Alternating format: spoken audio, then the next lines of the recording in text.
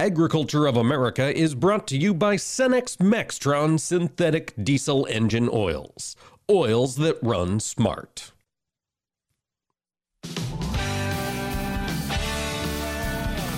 Informing America's farmers and ranchers. This is AOA, produced by the American Ag Radio Network.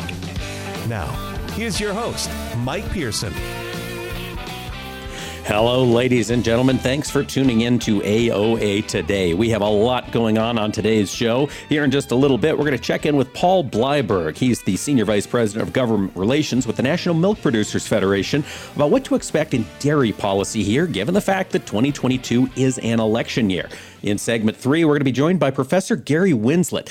Back in earlier this month, he published a book entitled Competitiveness and Death, a look at the regulatory barriers that impact trade in cars, pharmaceuticals, and beef. He's going to join us to give us an update on what those barriers are doing to beef trade around the world. And in segment 4, Matt Bennett of agmarket.net has their updated acreage outlook, looking ahead to next week's Prospective Plantings report from the USDA. But before we get into all of that, fertilizer has continued to be a very, very volatile market. Help spread a little light on that. Josh Linville, the StoneX Director of Fertilizer, is joining us now. And Josh, urea pricing, what's it been doing here these past 2 or 3 weeks as this war in Ukraine has dragged on? Well, you don't have to look very far, and the answer's out there just about every corner that you look on the internet. It's up, up, up. It is. And where does it go from here? Well, that's the magic question, and unfortunately, that answer lies with a lot of the things that we don't yet know. We've got to find out, is the Chinese government going to start allowing exports again, as they're talking about in June? Are they going to extend that? Does this Russia-Ukraine situation continue to drag on for months on end? The even scarier part of it is, what if Russia starts shutting off natural gas flows to Europe, which is going to devastate European production? I mean, as much as I hate to say it, there is still upside in the numbers of where we're at today. Well, it certainly makes sense given the uncertainty that's out there. Josh, yesterday, or perhaps the day before, Putin said that selling natural gas to unfriendly countries is going to require payment in rubles. And of course, he's looking at Western Europe for that. Does that type of change impact the way fertilizer producers in Europe are going to be doing business, or will they just convert euros to rubles and still buy the gas? It's a great question. I'm not real sure. I mean, you see a lot of the risk that's been going on with the ruble currency and everything like that. And, of course, that's going to see a lot of pushback from the Western world because it's so used to doing business in U.S. dollar. But then again, we look at how much of a energy exporter that Russia is, and that includes fertilizer, of course. And if they are able to hold out long enough, that could force their hand to sit there and say, listen, we really need to have this stuff. We need the natural gas. We need the fertilizer. We may need to capitulate and start doing business that way until we find a new normal out there. And, of course, now all of a sudden we've got to start – it's already a complicated enough marketplace. Now we've got to throw currency risk in the middle of it. Well, currency risk and labor struggles. We heard earlier this week that strike up in Canada on the Canadian Pacific Railway. Josh, on the ground, that was a 2-day strike. Did it impact much delivery of fertilizers into the heartland? No, I don't think it did. Luckily, if you look at the radar, it's been fairly wet, fairly cool. We've not really seen widespread application of fertilizer yet. So we could give up the 2 days. I don't think it's going to have a major impact. Had that thing continued to drag on for a few weeks, we were going to start seeing major impacts. But that might be the first win we've had of 2022. There we go. Take victories where you can, I suppose, in a year as crazy as this one. You mentioned Chinese exports. There was, I think, some expectation that once the Olympics was over, China was going to turn back on their fertilizer production facilities and we would see them come back to the market. What's happening on the ground over there? Are they starting to kick production back up? Well, and that's the thing. When it comes to information coming from China, it's really, really hard to come by. That information is protected. They don't release that. Everything that it comes out of China goes through the government filter. There was a lot of talk that, China's coming back to the export market after the Olympics. There was a lot more talk that, when the world market hits 400, 500, 600, 700, they're coming back. And it's one of those things, if you say it enough times, eventually it'll be true and you pat yourself on the back with it. The problem is when these export restrictions were put into place last fall, it was due to tight world supplies and high world pricing. They were protecting the Chinese farmer. The problem that we've had with the idea that they're going to come back to the marketplace early, which they still absolutely could. It's China. Never discount and never sit there and say they can't do something, because they absolutely will do it. But when you look at those two reasons as far as why they enacted the ban, those two reasons are actually in worse shape today than what they were back then. So even if they do start to come back to the export market, I fully expect that it is going to be under the very, very watchful eye of the Chinese government. They are going to sit there and say, you may export 200,000, you may export 100,000. They are going to dictate the terms of what happens. So if they do come back, expect a far more managed export program than we've seen out of China in the past, it sounds like. That's my expectation. All right, Josh, we have been talking for the past 6 months about fertilizer and the volatility in that market. It's got guys thinking a little bit more long term here as we come into planting season 2022. I know producers are looking out to 2023. Josh, is it too early to start getting concerned about next year, or is now the time to start putting some plans in place? A very long answer short, I am still leaning towards no.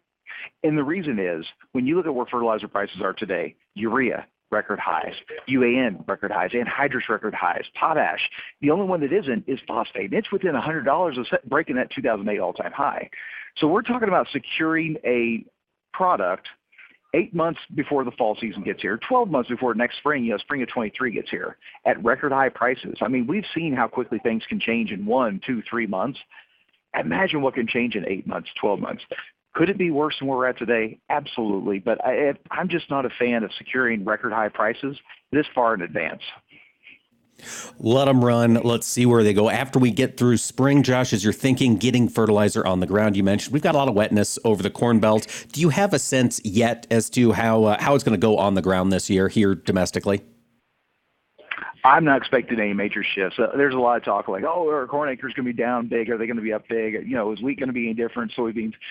Right now, we're kind of continuing with what we had been expecting. 91 million acres of corn, 90 million acres of beans, and so on and so forth. And with that comes normal expectations for fertilizer. Now, Mother Nature, we're sitting here very, very late March. And if this continues, we could start having a conversation very shortly where we're saying, hey, spring anhydrous didn't happen. And now all of a sudden we're talking major shifts towards urea, UAN, demand shifts that we can ill afford given the tight supplies. There's a lot more questions that need to be answered, but in the next 2 to 3 weeks, those answers are going to come fast and furious, and we're going to have a lot better idea of not only what the rest of the spring looks like, but what we can start to expect going into the summertime. Looking out over the next 2-3 weeks, 6 weeks truly to get through fertilizer season. Josh, how does transportation look? Supply lines look like we're going to be able to get product where it needs to go? That's the one thing that worries me. I get a lot of people that ask the question, do we have enough supply in the U.S./North American marketplace to get through spring? And I think that the short answer is yes, we do. We're ahead on imports for urea. Producers have been producing more UAN to make up for the lack of imports, so on and so forth. But my biggest fear is moving it from point A to point B in a timely manner. I've been in this industry for 20 years, and I've never been as nervous about logistics as what I am today. We're seeing some barge traffic being hindered. Lower Mississippi's been dealing with some near flood stage water levels. Rail, services kind of untimely from time to time. And trucks, good luck finding the trucker out there. These guys have gone to other industries that don't take them away from their family every single night. It's very difficult to move product today. Get in contact with your retailer. Make sure you've got a plan in place. That's Josh Linville, the Director of Fertilizer for StoneX. Josh, thanks for joining us. All right, thank you, sir. And folks, stick around. Paul Bleiberg from NMPF when we return. Agriculture of America is brought to you by StoneX Premium Diesel. Diesel that doesn't mess around. Join us every Tuesday for Around the Table, brought to you by CHS, as we discuss how cooperatives support farmers and ranchers and build strong communities. Each week, we'll chat with voices from across the cooperative system. From global market access to local expertise, we'll explore how co-op ownership means you own a world of opportunities. Tune in on Tuesdays or visit cooperativeownership.com to learn more. As a truck driver, I've learned how important road safety is. I know that large trucks need more time and room to stop. That's why I always hang back and follow other vehicles at a safe distance. Everyone can help keep our roads safe. Next time you're driving, try to remember to always give trucks extra space when you merge in front of them. Let's all plan to share the road safely. Learn how at www.sharetheroadsafely.gov. For more than 135 years, the editors of Progressive Farmer have provided generations of farmers and ranchers with the information they need and trust to make informed and profitable decisions.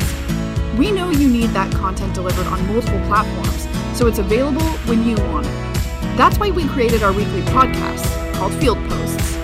Join me, Sarah Mock, each week as I interview agriculture's top thought leaders, as well as farming's most diverse team of editors at Progressive Farmer and DTN on a wide range of subject matter. From farm policy and crop production to finances, technology, and so much more, you'll have a front row seat to learn and engage in what's happening in agriculture today. You can find the podcast listed on all your favorite podcast platforms, including Apple Podcasts, Spotify, iHeartRadio, Pandora, or by visiting our website at dtnpf.com/fieldposts. Take a look under your bed. Find stuff under there? What about jobs? No? Now try your basement. There's a pair of overalls that overall you're not so into anymore. A perfectly good laptop that hasn't sat in your lap in months. And even more stuff, but still no jobs? Well, you really have both. See, stuff is defined as household articles considered as a group. Sometimes this stuff is no longer needed. Wait, no longer needed? That can't be right. Because remember those jobs you were looking for? Those are really needed, and they're the stuff inside your stuff. Even inside that winter coat that moved with you to Phoenix. Our job is to unlock those jobs, and it starts when you donate your stuff to your local Goodwill. Here's how we do it. When you donate to Goodwill, we sell your stuff to provide job training for people right here in your community. So just by teaming up with Goodwill, you help create jobs. And isn't that worth parting with the leftover keytar from your 80s cover band? Goodwill. Donate stuff, create jobs. Find your nearest donation center at goodwill.org. A message from Goodwill and the Ad Council. Agriculture of America is brought to you by StoneX Premium Diesel. Diesel that doesn't mess around.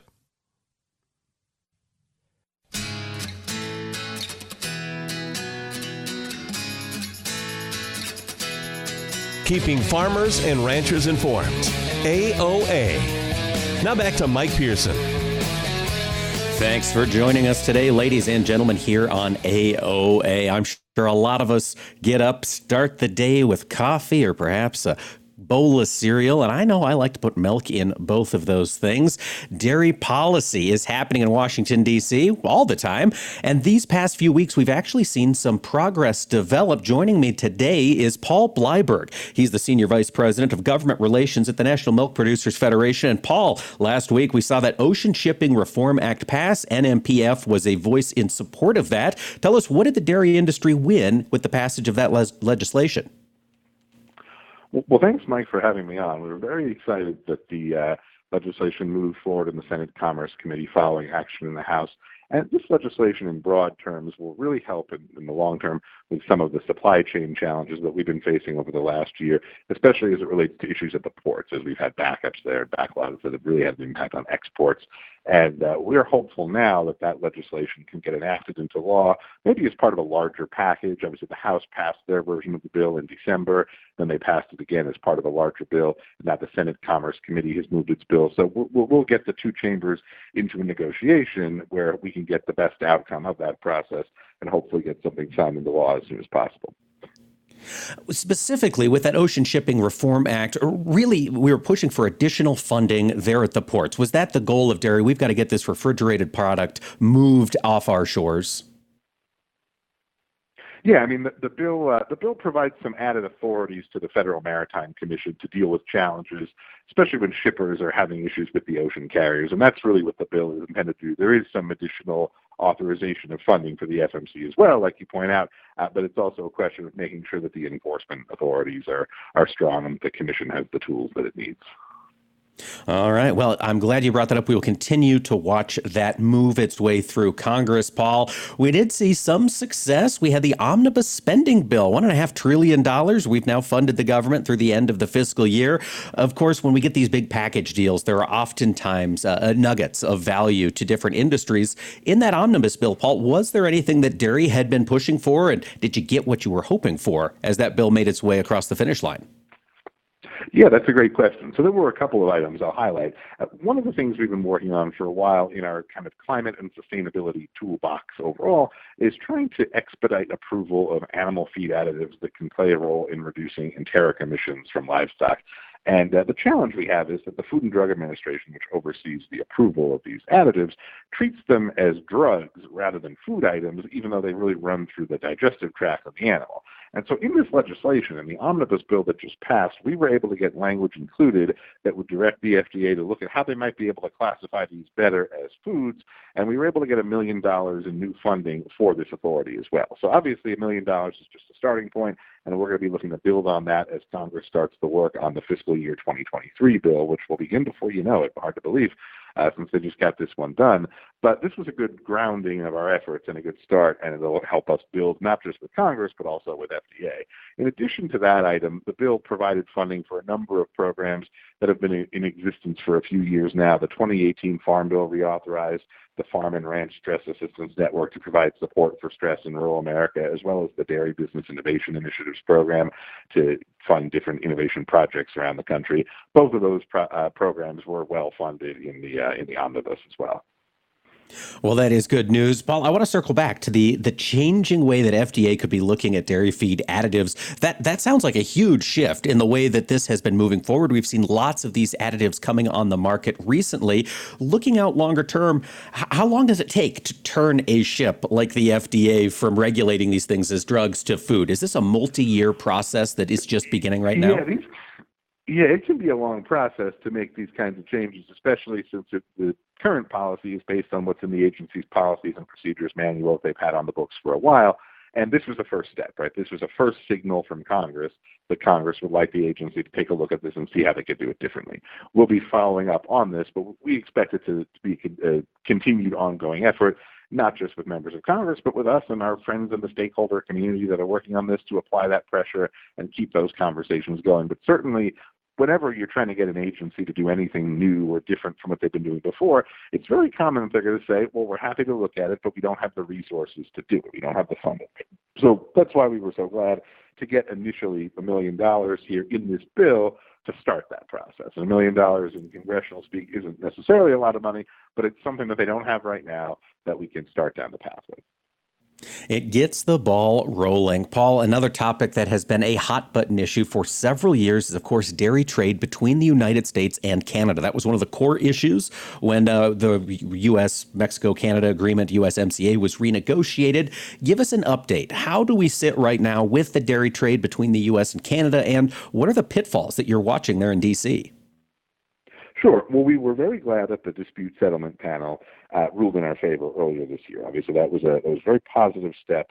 And unfortunately, what Canada has initially proposed as a solution to that, we just felt is really not a real fix to the problem. It's not going to change the underlying dynamic that we were concerned about, and it really violates the letter and the spirit of the USMCA as agreed to, as negotiated and enacted by Congress. So we're going to continue to advocate for a real solution to this challenge, while also keeping an eye out for, down the line, a number of other issues with the implementation of USMCA have to be addressed as well, dealing with the export surcharge issues on the Canada side, but also with other areas as well. So, this has been a long-running issue, as you point out, but our view, right off the bat, is that the Canadian proposal to address the issue that was made public a number of weeks ago just does not address the issue meaningfully, and so more work is going to be needed. But the good news is it sounds like that the framework is in place to be able to address the concerns under USMCA. It's not like we need to pull everything back and start over, is it, Paul? We're happy with USMCA. It's just a matter of fine-tuning? Well, it's a matter of getting it implemented correctly, right? It's making sure that the language of USMCA is actually implemented. The enforcement procedures under the agreement have been helpful, right? The dispute settlement panel that dispute settlement panel was key to getting the ruling in our favor here. The last administration had initiated proceedings. The current administration undertook the panel, and it's really continued that. So both of the two administrations have done work on this. It's a matter of making sure it all comes to fruition.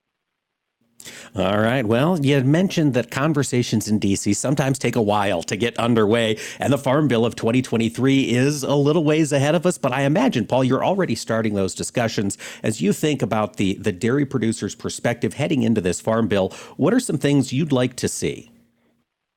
Well, those conversations really are just starting now. And it's important to underscore with the Farm Bill that, the first thing that the agriculture committees do is kind of do an audit of current programs. The 2018 Farm Bill, how is everything working? Are things working as intended? Do things need to be done differently? Are more resources needed? The House Agriculture Committee has already started that process with a number of full committee and subcommittee hearings, and I think they're going to ramp that up as the year goes on. The Senate Agriculture Committee traditionally starts their process with 2 field hearings, one in the home state of the chair and one in the home state of ranking member. So that means we're going to be in Michigan and Arkansas this year for 2 field hearings of the Senate Ag Committee over the next several months. And, the key to remember here is the midterm election is sitting in between where we are right now and September 30th of next year when the Farm Bill expires. Now, that's going to be an important factor because the chairs may change, especially discussions in the House. It looks the high probability that the House may change. And that doesn't impact every aspect of the Farm Bill because at the end of the day, it's still a bipartisan bill, but it can impact some aspects of the process and what happens. And so the real bill writing won't begin in earnest until that point, until we get into next year and we get into the new Congress. But obviously a lot of discussion is going on right now.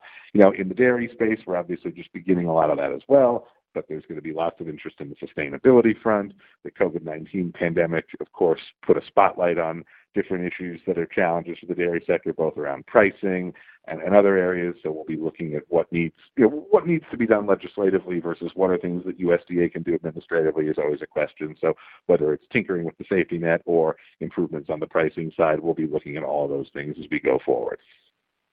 All of those discussions getting started. Paul, prior to the November election, are there any pieces of legislation that you at NMPF are really keeping an eye on? Well, sure. So obviously the Ocean Shipping Reform Act that we already talked about, we'd like to see that get done, and we think that will get done in some form here. Immigration continues to be a major priority.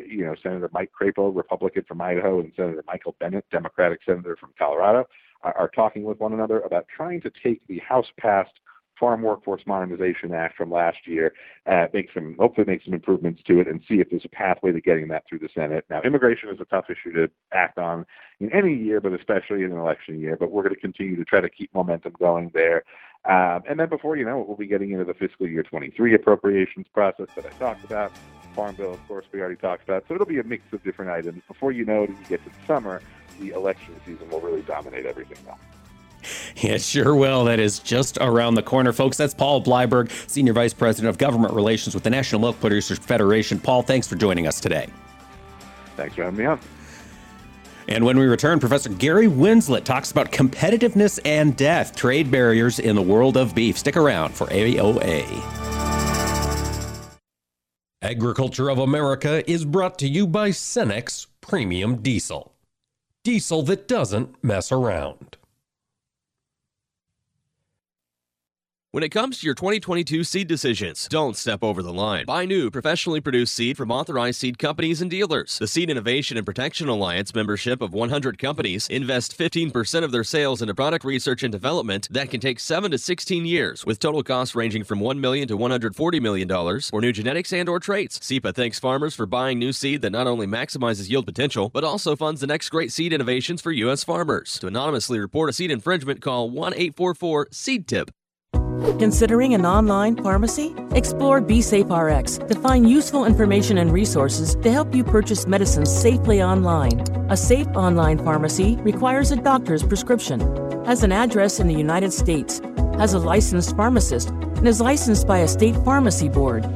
It's best to stay away from online pharmacies that don't meet these criteria.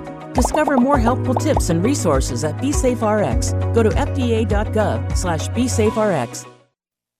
You're listening to AOA for the American Ag Network. I'm Jesse Allen reporting.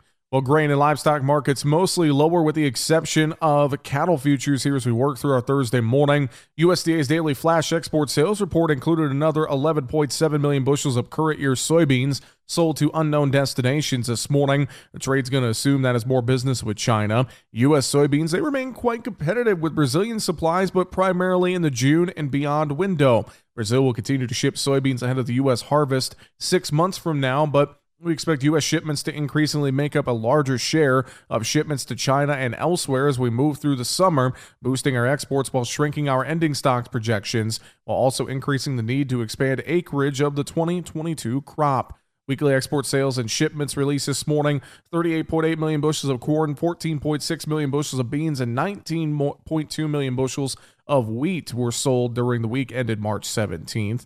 Meantime, stock futures posted modest gains overnight as NATO leaders hold an emergency meeting on the 1-month anniversary of the Russian invasion of Ukraine. That meeting going on right now in Brussels. Yet that modest strength comes at the expense of the commodity sector, which saw light selling again overnight and continuing here this morning. The VIX trading just above 23 this morning as well. Few numbers right now on the board.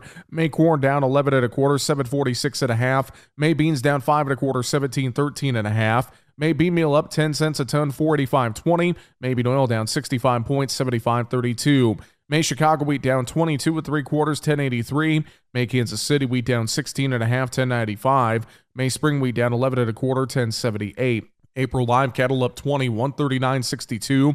March feeder cattle up 65, 156.75. April hogs down 12, 102.42. Crude oil down $1.97 a barrel, 112.96. You're listening to AOA for the American Ag Network. I'm Jesse Allen. What do Mick Jagger, Barbara Walters, and Star Jones all have in common? They've all suffered from something called heart valve disease. Heart valve disease affects 11 million Americans, and if left untreated, can lead to death. Unfortunately, less than 1 in 4 Americans have much knowledge of this disease that kills more than 25,000 people every year. The good news is that if heart valve disease is treated, patients can recover and live long, happy, and productive lives. But in order to treat heart valve disease, you need to know if you have it. If you or your loved ones are over the age of 65, have been treated with radiation to the chest, have been diagnosed with a heart murmur, or have a history of heart disease, it's time to listen to your heart. Ask your doctor today about screening for heart valve disease. A message brought to you by Heart Valve Voice US. For more information about the symptoms and treatment for valve disease, go to heartvalvevoice-us.org. Agriculture of America is brought to you by StoneX Premium Diesel. Diesel that doesn't mess around.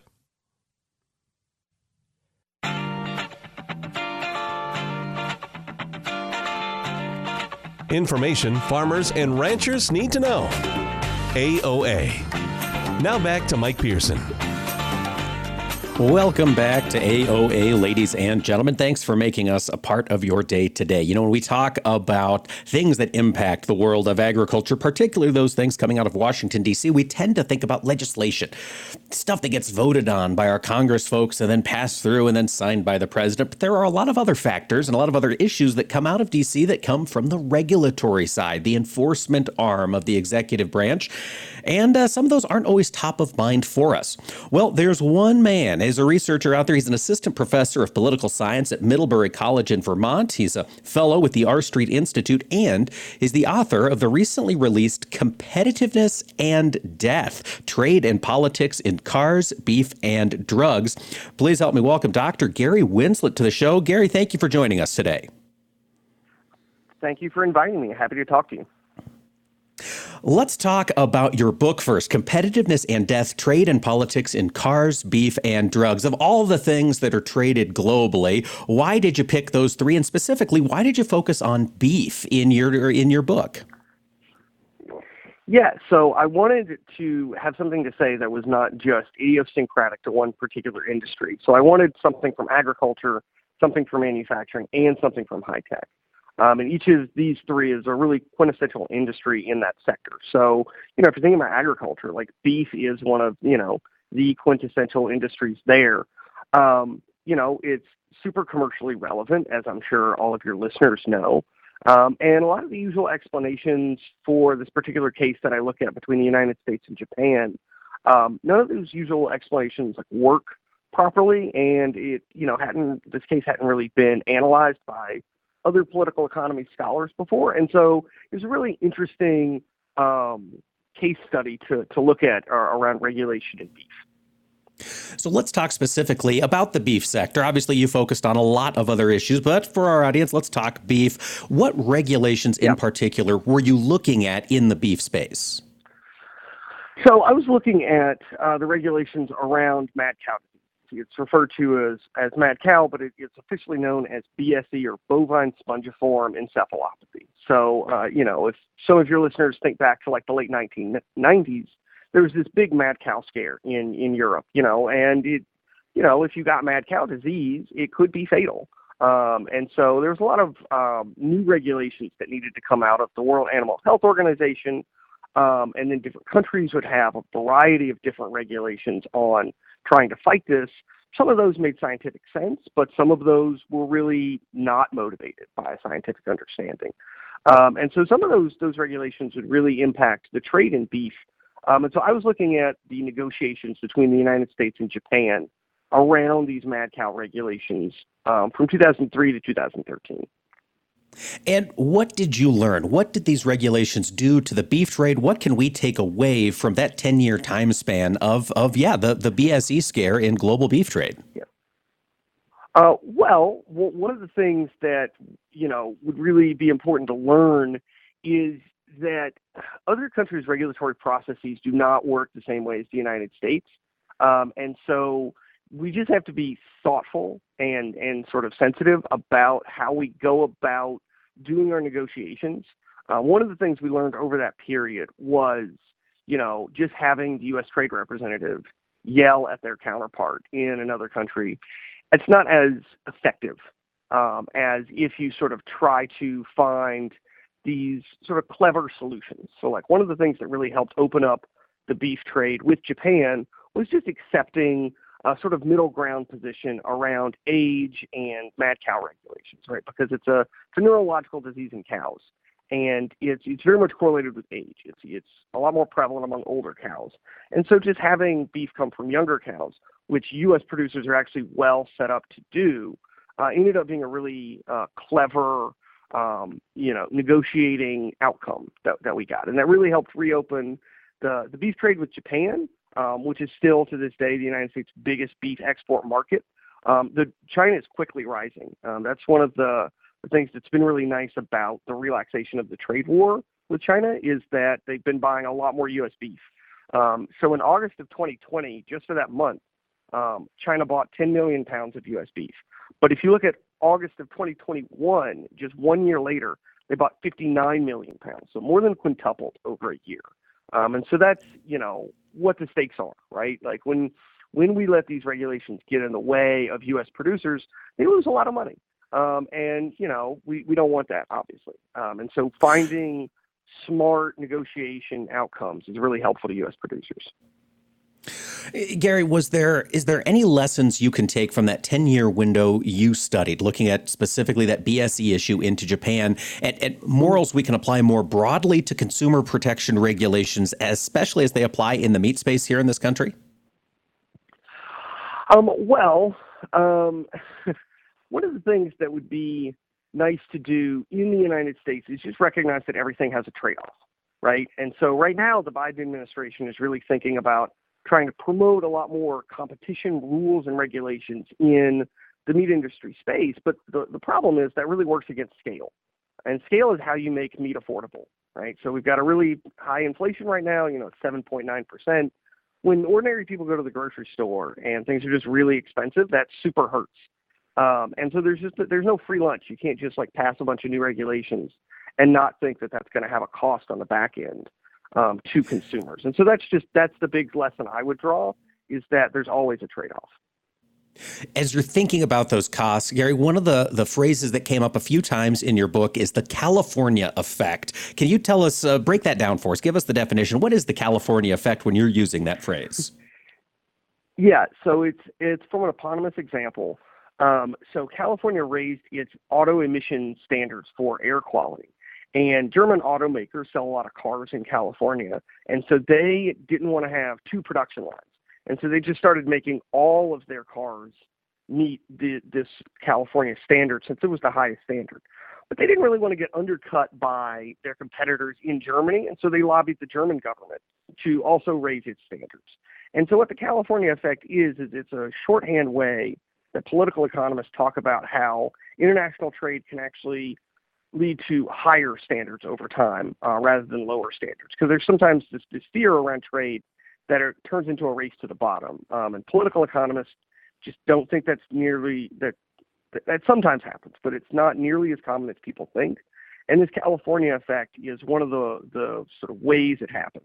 It's a way in which trade promotes higher standards rather than lower standards. Yeah, and it's interesting kind of looking at it from the opposite point of view. It's a way in which the early mover, in this case, California, and we see this, I suppose a similar thing would be education standards coming out of Texas. These big movers are able to change the entire playing field, even for perhaps those constituents who might not be looking for that change. Does that have some detrimental impacts overall in writing regulations? I mean, it certainly can. I kind of like how you put it as like a first mover advantage. We sometimes in trade talk about like soft power and market power. So like the EU will do a lot of this. And this can be, unhelpful in certain ways at times, right? So the EU wants to write a bunch of like food safety regulations that really don't have a scientific basis.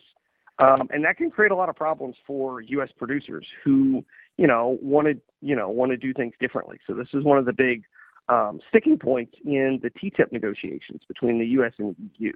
And so that's one of the costs that come out of that. Professor Willett, your book is titled Competitiveness and Death. Why did you put those two things together? Where does the death come in when we're talking about international trade? Yeah, so I was looking at when do we see these regulatory trade barriers increase or decrease? And the big argument that I make in the book and the big finding that I have is that arguments around economic competitiveness are the central rhetorical framing that can get government officials to reduce these regulatory trade barriers. But the thing that most gets government officials to go in the opposite direction, that is raise these regulatory trade barriers, are arguments that those regulations are necessary for preventing needless death.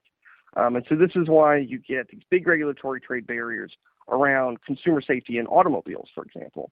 But it's also, some of these arguments are what got Japanese officials to raise a lot of regulatory barriers around beef imports from the United States.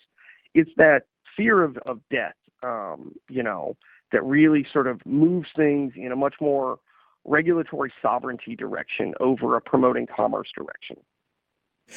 As you think about how these conversations get to folks in power to have these regulatory burdens eased or changed, we use a lot of social media right now. Do scare tactics work more in this age of social media? The fear of if we don't do something, somebody's going to die. Does it resonate more now that we've all got access to these tools 24/7? I think so. I mean, and I think COVID is actually a really good demonstration of this. So, there have been 16 studies done on cloth masking, and 14 of them have a null finding. That is, they don't actually find that cloth masks do a ton. And yet kids still have to mask in a lot of schools right now, even though CDC data suggests that hospitalization for children is less than 2 per 100,000.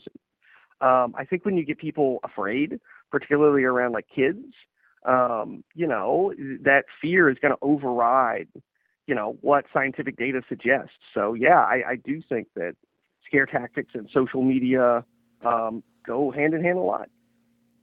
Gary, if folks want to dig into this a little deeper, where can they find your book, Competitiveness and Death? So they can get it on Amazon.com, or they can get it at the University of Michigan Press. They can also find me on Twitter at Gary Winslett, and then my email is gwinslet@middlebury.edu if anybody wants to reach out. There you go, folks. Get the details on how this stuff impacts our day-to-day life. Big thanks to Professor Gary Winslett for joining us today. And when we return, Matt Bennett of agmarket.net will give us a look at their acreage expectations for next week's Prospective Plantings report. Agriculture of America is brought to you by StoneX Premium Diesel. Diesel that doesn't mess around.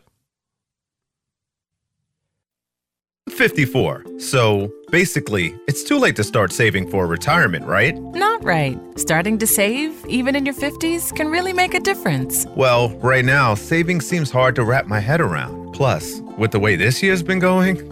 Hey, listen, it's okay. You still got this. Just go to aceyourretirement.org. It's an online tool from AARP that can help you get your retirement savings on track no matter your age. It's free and only takes about 3 minutes. I like 3 minutes. Yeah, at aceyourretirement.org, you'll chat with Avo, the friendly digital retirement coach. Just answer a few questions and you'll get a personalized plan and tips to help boost your retirement savings. Tips that are easy to understand and tailored to your lifestyle. I like that too. Plus, it's sponsored by AARP, so you know they got your back. Just head to aceyourretirement.org and make your plan to start saving for retirement. Thanks. That's aceyourretirement.org. A message from AARP and the Ad Council.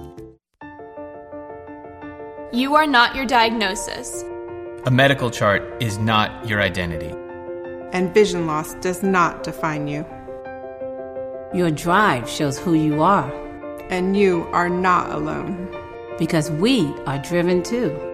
To be a beacon of strength. A champion of courage. An advocate for hope.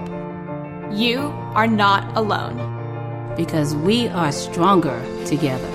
We drive the research for the cures we are finding. We're fighting macular degeneration, retinitis pigmentosa, Usher syndrome, and the entire spectrum of blinding retinal diseases. We fund. We fight. We win. We are the Foundation Fighting Blindness. Together, we are fighting blindness. Join the fight at fightingblindness.org. Every day, DTN and Progressive Farmer editors are posting unique original content to their website at dtnpf.com, bringing you the latest news and information you need for your day-to-day business decisions. Their award-winning newsroom covers markets, news, and weather, while also providing insights on crop, cattle, equipment, technology, and more. They are committed to delivering the essential intelligence farmers need every day to help your farm business be more efficient and profitable. Visit dtnpf.com today. As planting season begins across the country, the American Seed Trade Association reminds farmers to follow the basic steps for seed treatment stewardship. Follow directions on seed container labeling. Eliminate weeds in the field prior to planting. Minimize dust by using advanced seed flow lubricants. Be aware of honeybees and hives located near the field. Ensure that any spilled seeds are removed or covered by soil to protect wildlife and the environment. And remove all treated seed left in equipment. For more information, visit seed-treatment-guide.com or contact your seed dealer. The landscape of media has changed, and people are more skeptical than ever about where they get their news and information. While major news outlets show decreasing credibility, your local farm radio station still shows strong marks. In a recent survey, farmers rated information from their farm broadcasters as almost twice as reliable as major news outlets. Farm radio continues to be transparent, honest, and trustworthy. This message brought to you by the National Association of Farm Broadcasting. Hey, wouldn't it be great if life came with a remote control? You know, you could hit pause when you needed to, or hit rewind, like that time you knocked down that wasp's nest. Uh-oh. Well, life doesn't always give you time to change the outcome, but prediabetes does. With early diagnosis and a few healthy changes, you can stop prediabetes before it leads to type 2 diabetes. To learn your risk, take the 1-minute test today at doihaveprediabetes.org. Brought to you by the Ad Council and its prediabetes awareness partners. Oh, nice engine. Supercharged? Yep. High porosity and aggregates? Yep. Porous medium for gas exchange? Uh-huh. Microbial catalytic potential and repository for carbon and nitrogen? Check, check, and check. Oh, man, that is good under the hood. And to think I used to be impressed with Hemis.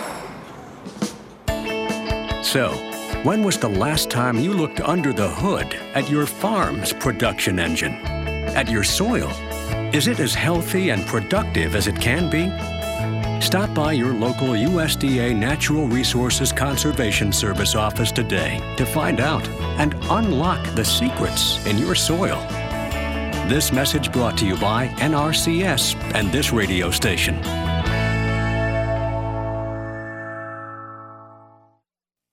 Agriculture of America is brought to you by Cenex Maxtron Synthetic Diesel Engine Oils. Oils that run smart.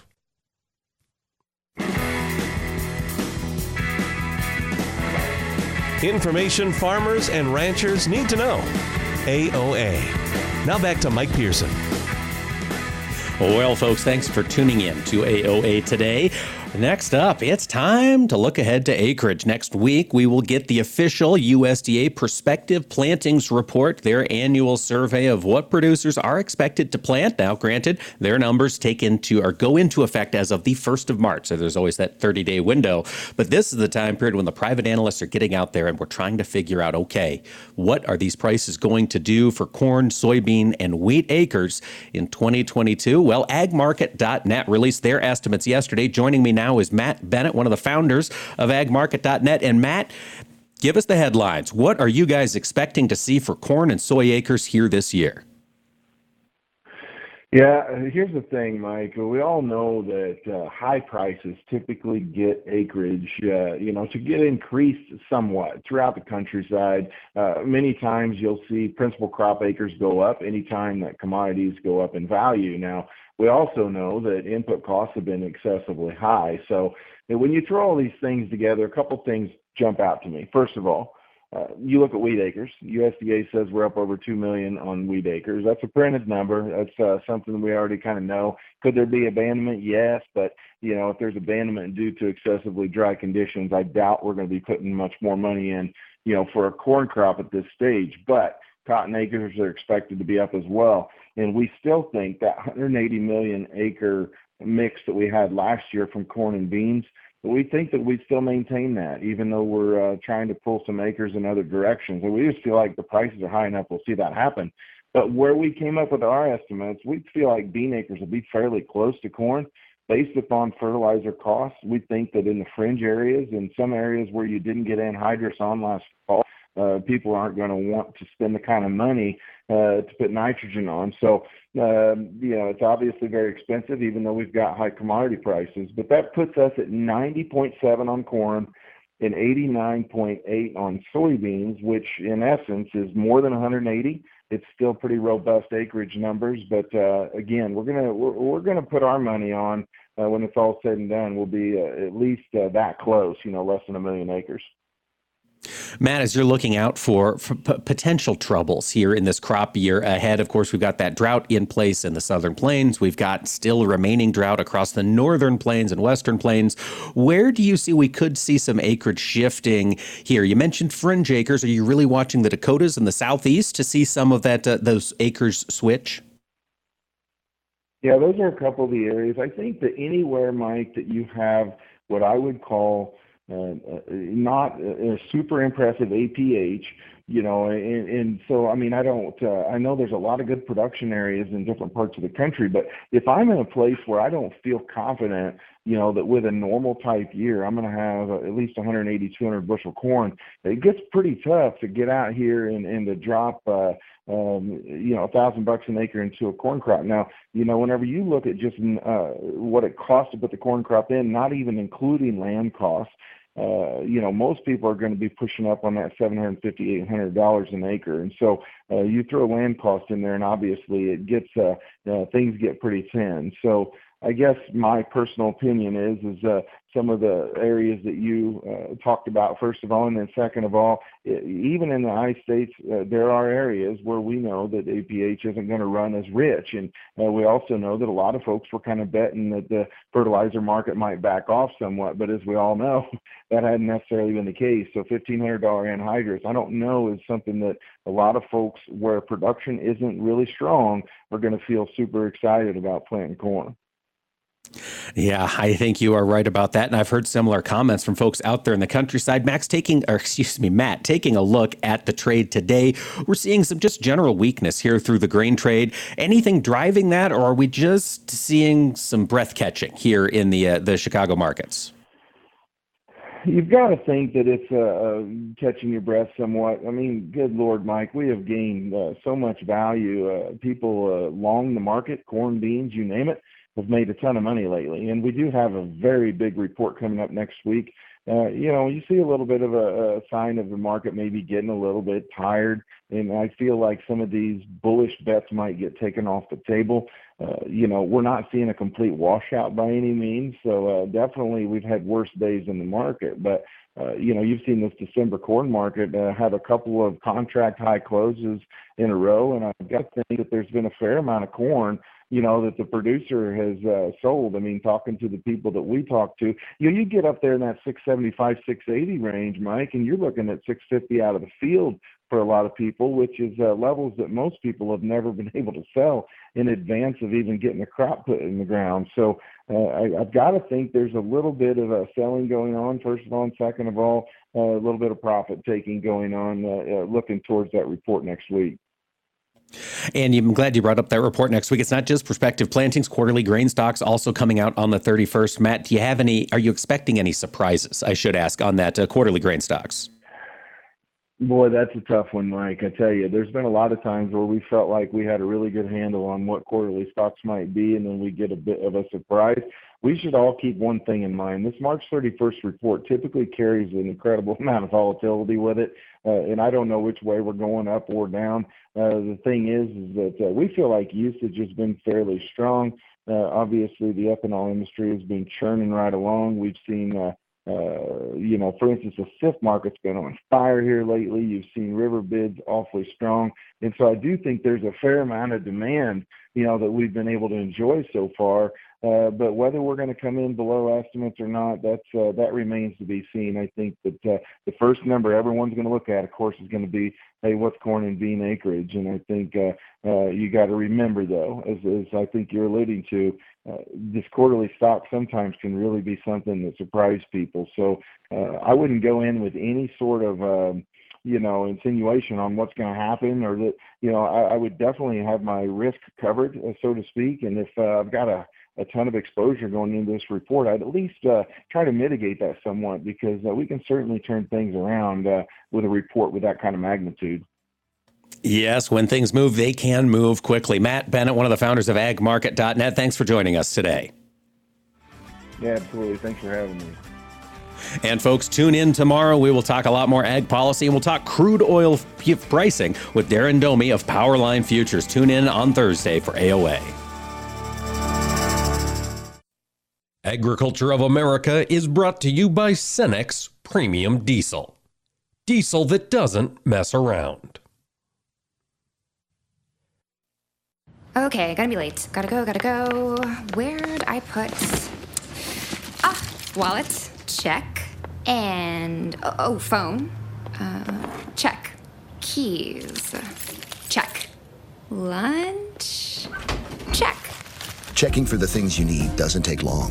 But what about checking for your safety? Right now, 1 in every 5 vehicles on the road has an open safety recall. But it only takes seconds to check for open recalls on your car at checktoprotect.org. All you need is your vehicle identification number or license plate number.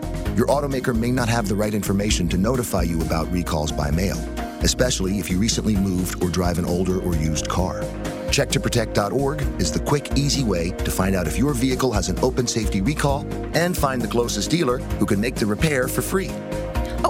Laptop. Check. Before you go, take a minute.